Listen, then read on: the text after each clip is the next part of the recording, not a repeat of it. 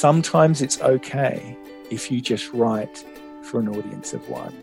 Being published commercially or even just online and having lots of views or likes or positive feedback, sometimes that's not the most important thing. Sometimes it's that thing that we talked about right at the beginning, about that nourishing, self-reflective process of listening to yourself and listening to God and growing through that.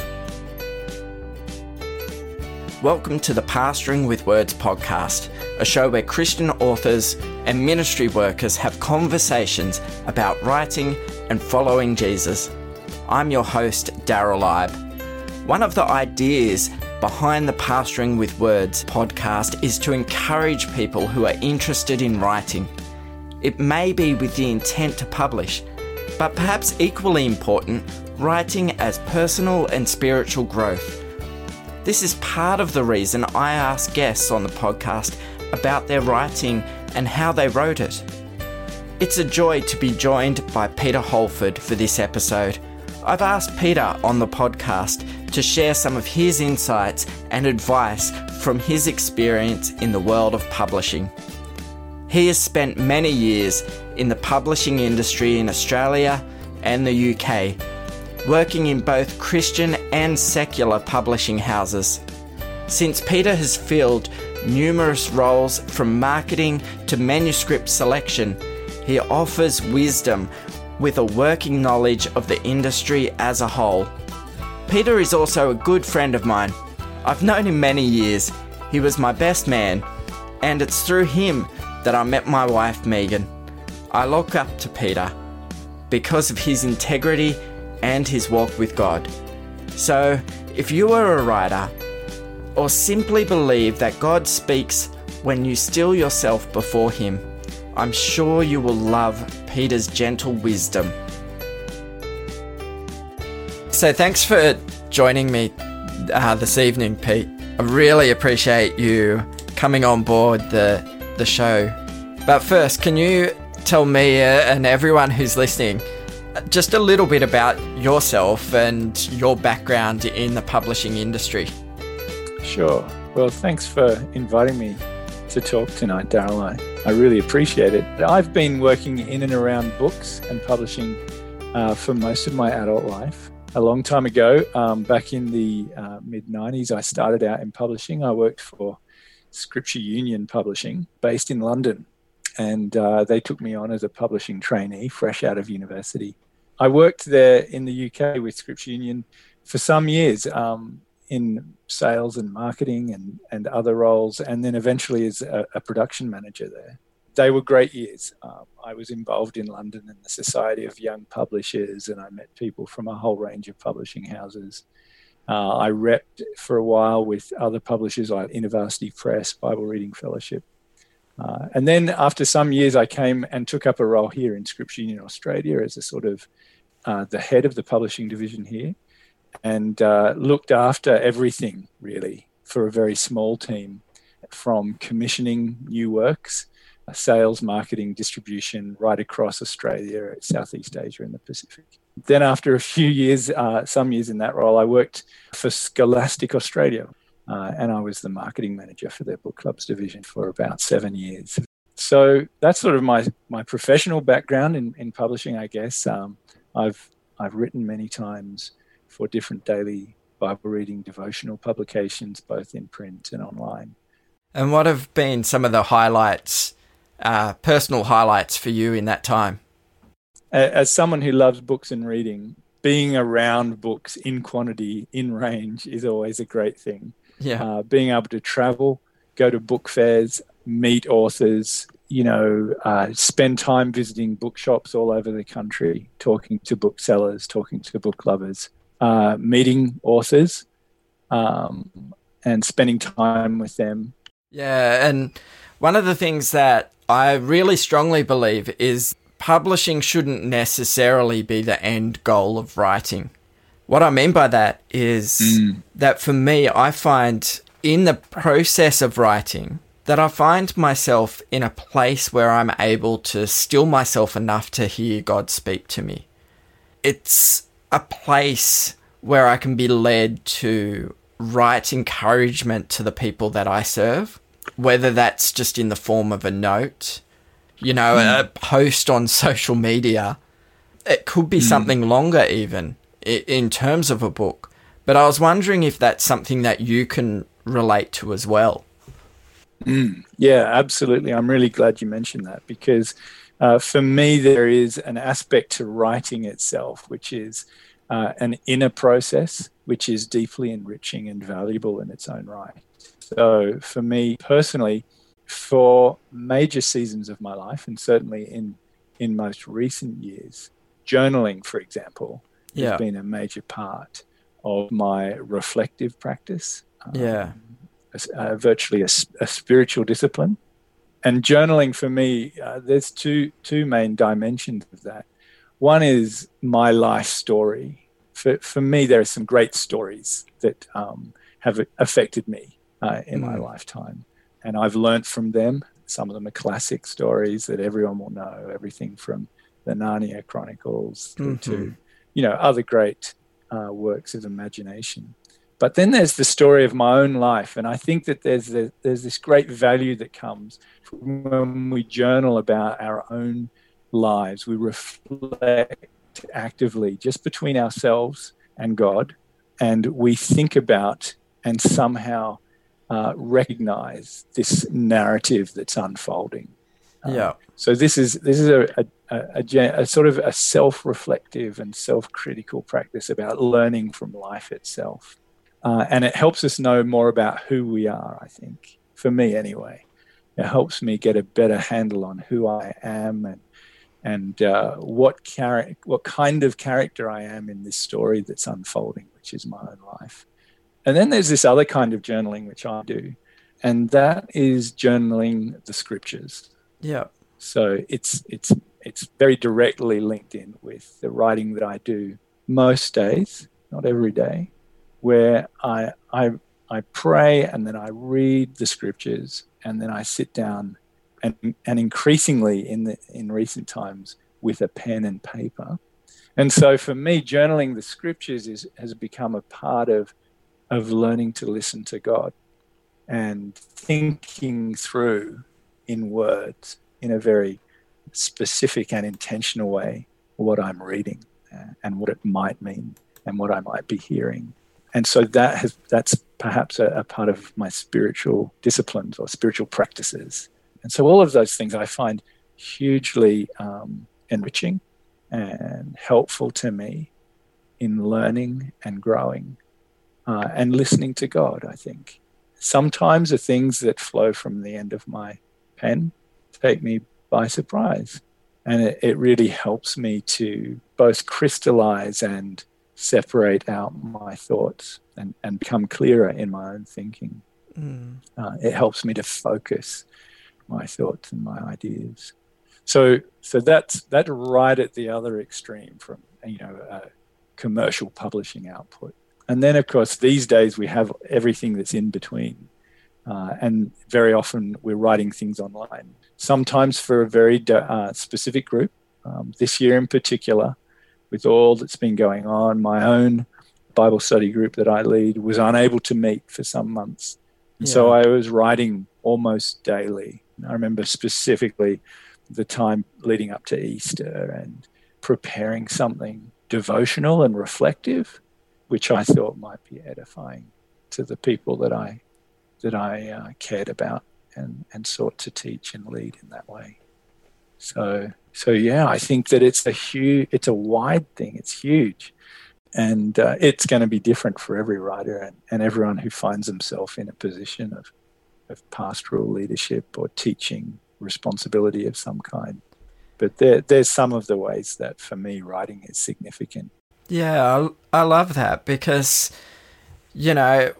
whether we're writing as part of our ministry or whether we're writing because it's something that we do, we tend to be so focused on that publishing aspect.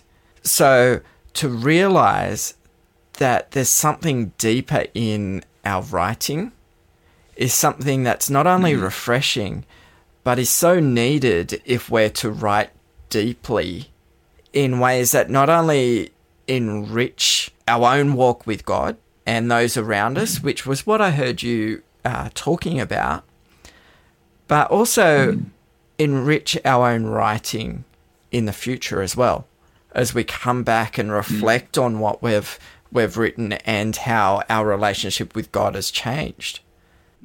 Absolutely. Yeah, I love that. And yeah, there's this sense that you can return to something that you've journaled some years ago let's say on a given passage of scripture. 4 years, 8 years later, you read it and you think, wow, who wrote this material? It was me. Yeah. And you can realize actually that you've come along. And not only that, but that in fact at times in the past that God revealed things to you which are really good for me now to be reminded of, perhaps years later. Yeah. So there's this element of, this recursive element to it where you have a sense of growth in returning to writing that you've done previously. One of the reasons that I really wanted to invite you on was because I wanted to learn from you. You have something to offer me, because if I imagine writing almost as a dinner table, then writers can sit at one side of the table and kind of the publishing world sits on the other side of the dinner table. Sometimes we don't talk to each other as much as we should. And I wanted to bring you on because not only are you a good friend of mine, but I actually think that there's important lessons that we can learn from each other. So, I just want to ask you, what are some of the important things that people who want to be published, what are some of the important things that they should consider? Right. I think you need to think about why you want to be published. If you're thinking about being published commercially, I think that's an important question for people to start with, especially if you're looking to publish into the Christian publishing industry. It's very similar and yet it's also different. So the Christian publishing industry has many of the same imperatives as the wider publishing industry. They need to pay their bills. They want to publish good quality material, but they need to be convinced that it's going to reach an audience. It's going to sell. It's going to produce. It will pay for itself, and hopefully it will make a difference in the lives of the people that read the material. So you need to sort of bear in mind that those are all realities. That will help the writer understand some of the pressures that the publisher faces. Yep. You really need to think about the people that you believe will read this book. It's a very important question that I always ask people who have an idea for a book, or indeed even a manuscript. Who do you believe will read this book? The answer that usually rings alarm bells for me as a publisher is if they say, well, everyone. Yeah. And the reality is that there are very few books which everyone wants to read. Yeah. And the point is that we need to think very specifically about the kinds of people. And unless a writer has thought very carefully about who is going to read their book and why they would choose to read it and what they might get from it, then the alarm bell it rings for me as a publisher is that they actually haven't given that a great deal of thought. Mm-hmm. And a writer does need to have their audience in mind when they're writing.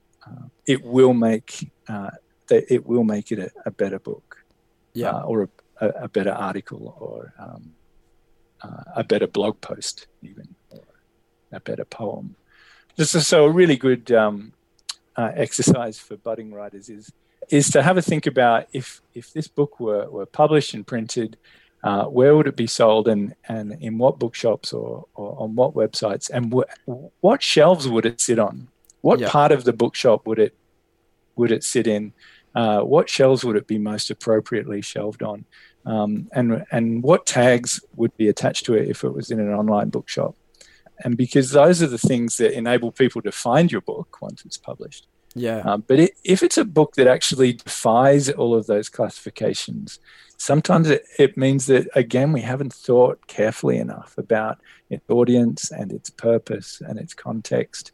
And they're really important things to think about. And even in approaching publishers, different publishers have different audiences, and each will have their own focus. And think about, well, which publisher will my work best sit in? So those things can be really helpful in not, and it's not just sales and marketing. It's helpful in you refining your manuscript, making it as good as it can be, and reaching the people that it's going to make the biggest difference to. I remember a few episodes ago talking to Nathan Foster. He mentioned that he thinks of his writing as an act of serving people. And I so love that. Even though he's sitting alone, and he's sitting there writing away on trying to write this book, and yet in his mind, he's forming the words together to try to serve people.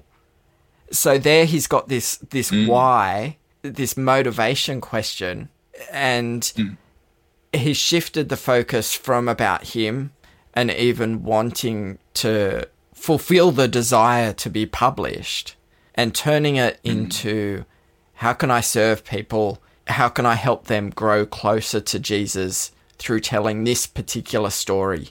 Yeah, I think that really resonates with me. And, from what you say, he's really keeping in mind that end reader and how they will consume or appreciate this writing, this wisdom, this insight, this teaching, whatever it is, and keeping those people in mind. Because, as we labor over the words and the sentences that we write, we need to be thinking about making it accessible and really communicating. There's no point in us writing in a way which is obscure or difficult to grasp. And that's that art of continually refining and improving your expression to do your best, that people will actually, they will hear what you're really trying to say. And that refinement process goes hand in hand with the editing process. And, every piece of written work goes into this editing process. But so often there's this bit of a fear that authors have with editors. It's almost like so many authors feel that editors are just out there to destroy all the words that they've written, that they've laboured over. From your experience, because you've worked on both sides of this, so how are some of the ways that you think this relationship can be a healthy one? Look, it works both ways. There's things that editors can bring and do bring to the process, and there's things that authors obviously bring to the process, and they need to be appreciative of each other. And I think that they are. I think that they are appreciative of each other. The thing about editors is, the first thing I would say is that there's two kinds of editors. There's actually lots of different kinds of editors, but broadly speaking, there's what in the British system of publishing that I was trained in, there's what we call the commissioning editor. So there's the editor who has commissioned you to write a piece. You've been identified as a suitable person who brings the necessary expertise and profile and knowledge and the skills and ability to write on a given topic for a given purpose. And a commissioning editor's job is to find writers to do this kind of work, or to appraise manuscripts that have come in unsolicited. Mm-hmm. So that's sort of the commissioning editor's role. And they're really the person that thinks about the end reader the most, and the target market, and who will want to read this, and is this really good writing? And they have this evaluative approach, and it's a crucial part, and it's a very senior and very responsible role in a publishing operation. And then there are other editors who often called a desk editor or a copy editor, and they're looking at your punctuation. They're really going to hone in there and go, we really need to work on this particular way of writing that you have, and making it so that people really understand it, and get all the spelling right, and and make it really smooth. Both types of editors are your friend, really, as a writer. Yeah. The commissioning editor really is someone who has already recognized you. If they've commissioned you to write, they've already recognized that you have something valuable to bring. You can really be encouraged that somebody who is very experienced, a professional in their field, has recognized in you something of great value, certainly something of sufficient value for their company to invest in and to take a risk in. So be encouraged. If you have a commissioning editor at all, if you're in that relationship, that means that they've already recognized you as bringing something of value and of merit. The second thing to think about with working with commissioning editors is that when they propose changes, they're always looking for ways to improve your manuscript. They're not seeking to steal your glory. Their name will probably never appear anywhere in print. They're not seeking to undermine your work or in any way diminish it. Their motivation actually is to make it the very best it possibly can be. So if they suggest there's a half chapter that really needs to go, it's well worth having a conversation with them and getting to the bottom of why they think that. Because they're bringing enormous knowledge and experience. And if there's a half chapter that they think is missing and needs to be added, it's the same thing. Think of them more as a critical friend, because ultimately their desire is really to see this project succeed. That can really help. It can help you become a better writer. It can improve the final output of your manuscript. The desk editor, the copy editor, the other type of editor I was speaking about, they're just going to make your text as good as it possibly can be. So if they're going to make recommendations for punctuation and spelling and everything, just trust them. Just go with that. There is also the house style. So a publishing house will usually have a style guide of their own on certain things and spellings and certain types and use of punctuation. Just run with that. That's never an argument nearly never an argument that's worth having. Yeah. I think sometimes because we've laboured over a piece of work for so long that it can be difficult for us to spot things as well. And we need someone who's a little bit removed to help us see things that need to be added or things to be removed as well. The editor is almost like someone holding the map, helping guide us through. Yeah, we've got the lay of the land, but they're able to see things in a bigger picture and go, hold on, you're missing some vital plot line there. Or yeah, absolutely. And, sometimes they'll say to you, I just want you to think about this paragraph again, because it sounds like you're being, I don't know, condescending or superior or something. You're going to put your reader on edge here. Have a think about how you're coming across in this context. And you might never have thought of that. You go, oh, I'm not being superior. I'm not trying to be condescending. I had never realized that I might sound like that. And so you're exactly right. They can be that sounding board for you. And that's a really important and valuable part of the process.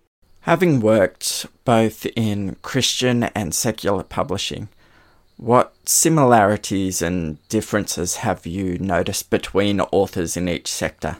I think that true writers ultimately are the same, whether they come to publish in the Christian sector or the general sector. I think that ultimately there's something within them which is creative and communicative and that they want to share. Sometimes they need some encouragement in that. Very often, I think that at their core, they have some kind of delight in the production of this thing, whether it's a beautiful children's illustrated book or a relatively weighty, reflective or theological tome. There's something that they find delight in. Beyond that, there are people who are really hoping for a financial return. Yep. And the number of people that can make enough money to live on from writing alone is small. Yeah. I think it would not be an exaggeration to say that it is a small proportion of published authors, either in the Christian publishing industry or the general publishing world, who are able to make enough money. But there are people who are motivated by that, and I think if that's the motivation, you have to be careful, because you can end up hankering too much after what it is that your audience is looking for and what they will hand over their money for. And that's a risk for both Christian and non-Christian publishers, or Christian and non-Christian writers. I think if you're a Christian writer, I think you really want to be prayerful. I think you really want to examine your heart and think about what it is that God has put on your heart to share in this particular mode, and not let the thought of some other return affect or dilute or pollute what it is that God's put on your heart. You want to stay true to your voice, and you want to remember why it is that you write it all. And what I would encourage people to think about who are writing and who would like to be published commercially is stay true to your own voice. Work it, develop it, grow it, improve it, and get better at what you're doing. But try not to be distracted by that, by chasing after maybe what you think other people want to hear from you. Yeah. And think about what it is that's within you that you want to come out in the course of your writing. So it's a bit of staying true to your voice, being good at listening to yourself. If you're writing as a Christian, being a good listener as much as a good writer, and listening to what God is saying to you. For many pastors and ministry workers, their writing is so connected with their ministry. It can create a tension between work time and writing time. And add to that family commitments, the congregation's expectations, and maybe sometimes how royalties work. And writing can be quite a complex process. How do you think it's best to approach all of this? This is a good question. It's one that's really worth careful reflection on, and also discussion. It's something that's good to talk about. Some people feel awkward about talking about financial matters, especially sometimes in a ministry setting.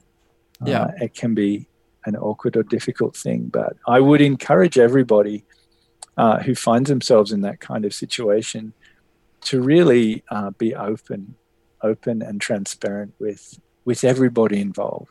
So the first thing that came to mind for me when you were asking me this was about the relationship with one's employer. So if we're employed by a church or a parachurch organization, and we're finding that we're spending time on writing and it's perhaps generating some income, then I think an upfront discussion is really important, an upfront conversation. Yeah.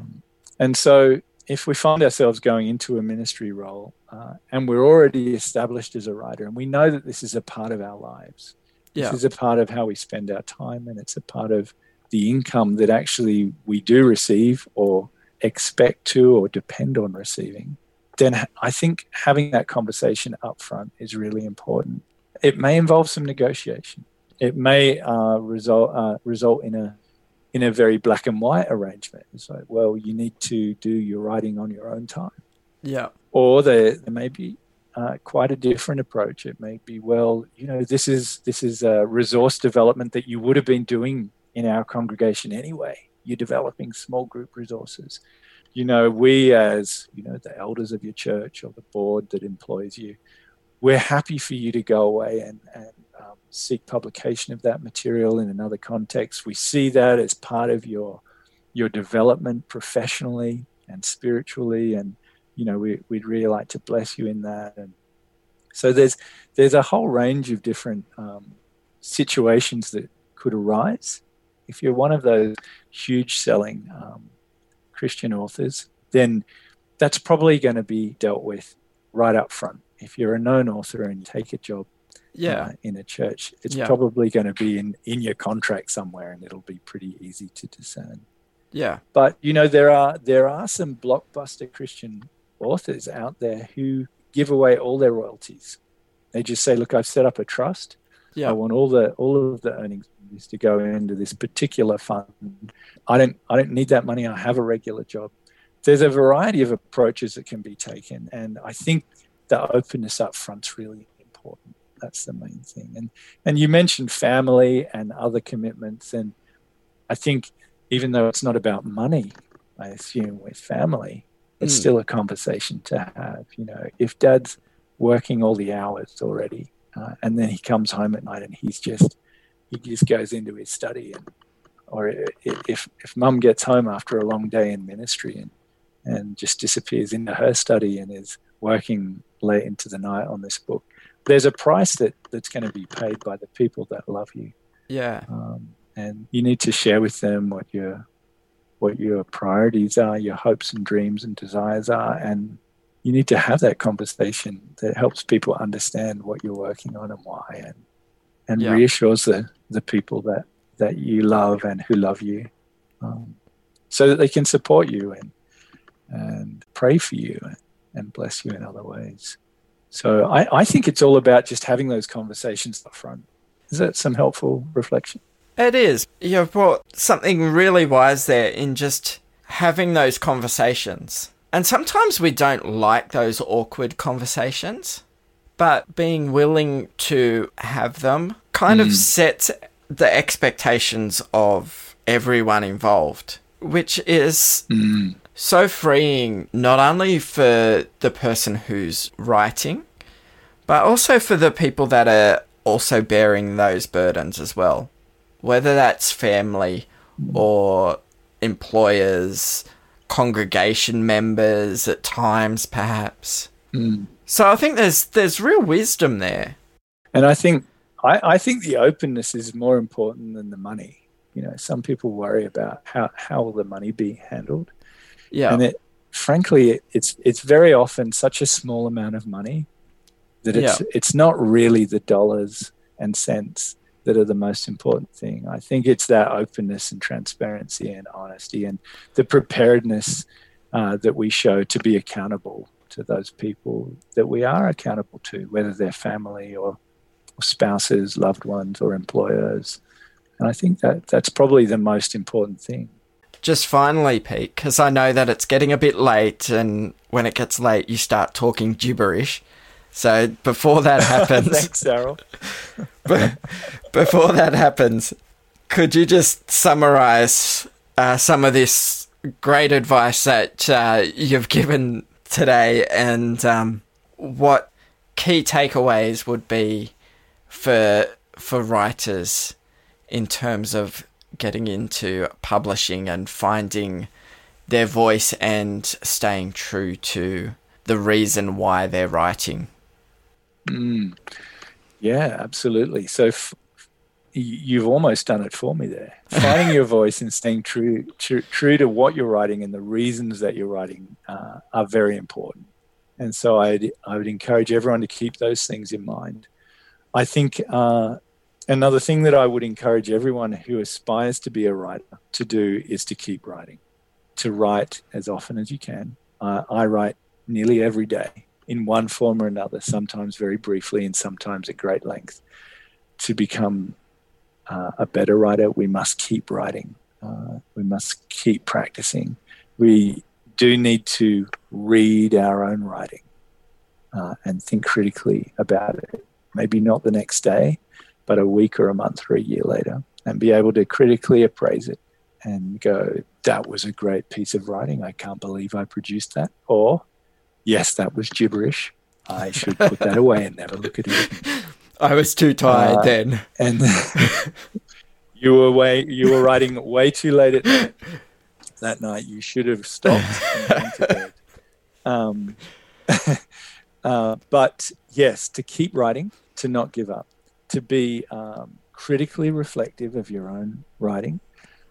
When you're ready to share that writing with other people that you trust and respect, be ready to receive that feedback. Don't share your writing with the wrong people who aren't actually well placed to critique or evaluate it.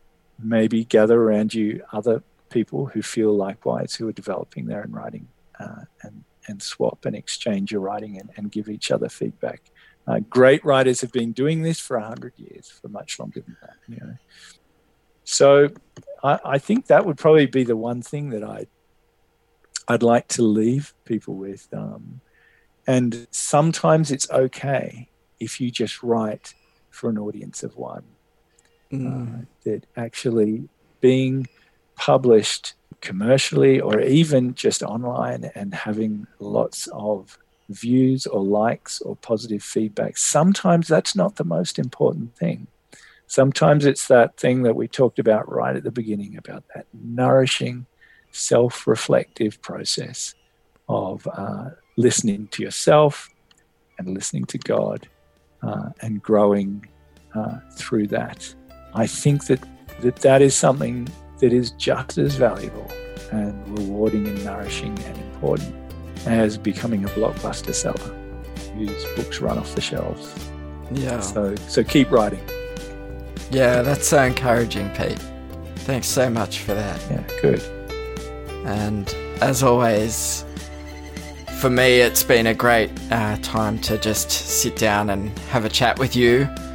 And I'm sure that everyone that's been tuning in has really enjoyed our conversation as well. So thanks for sharing it with us and giving us your knowledge and insight from your years in the publishing world.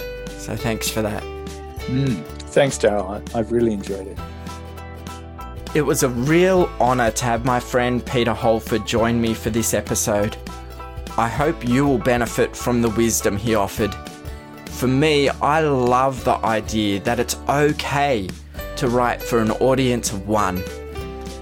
Maybe you're like me and get caught up thinking about how my writing will change the world. I need to be reminded that before writing to change the world, I need to write to be changed by God. If you've been enjoying the podcast, then please subscribe and leave a review. This is one of the easiest ways that you can help the podcast be heard by more people. And as always, I look forward to sharing another conversation on ministry and writing next week. But in the meantime, you can head over to the Pastoring with Words website at pastoringwithwords.com. Until next week, we'll see you then.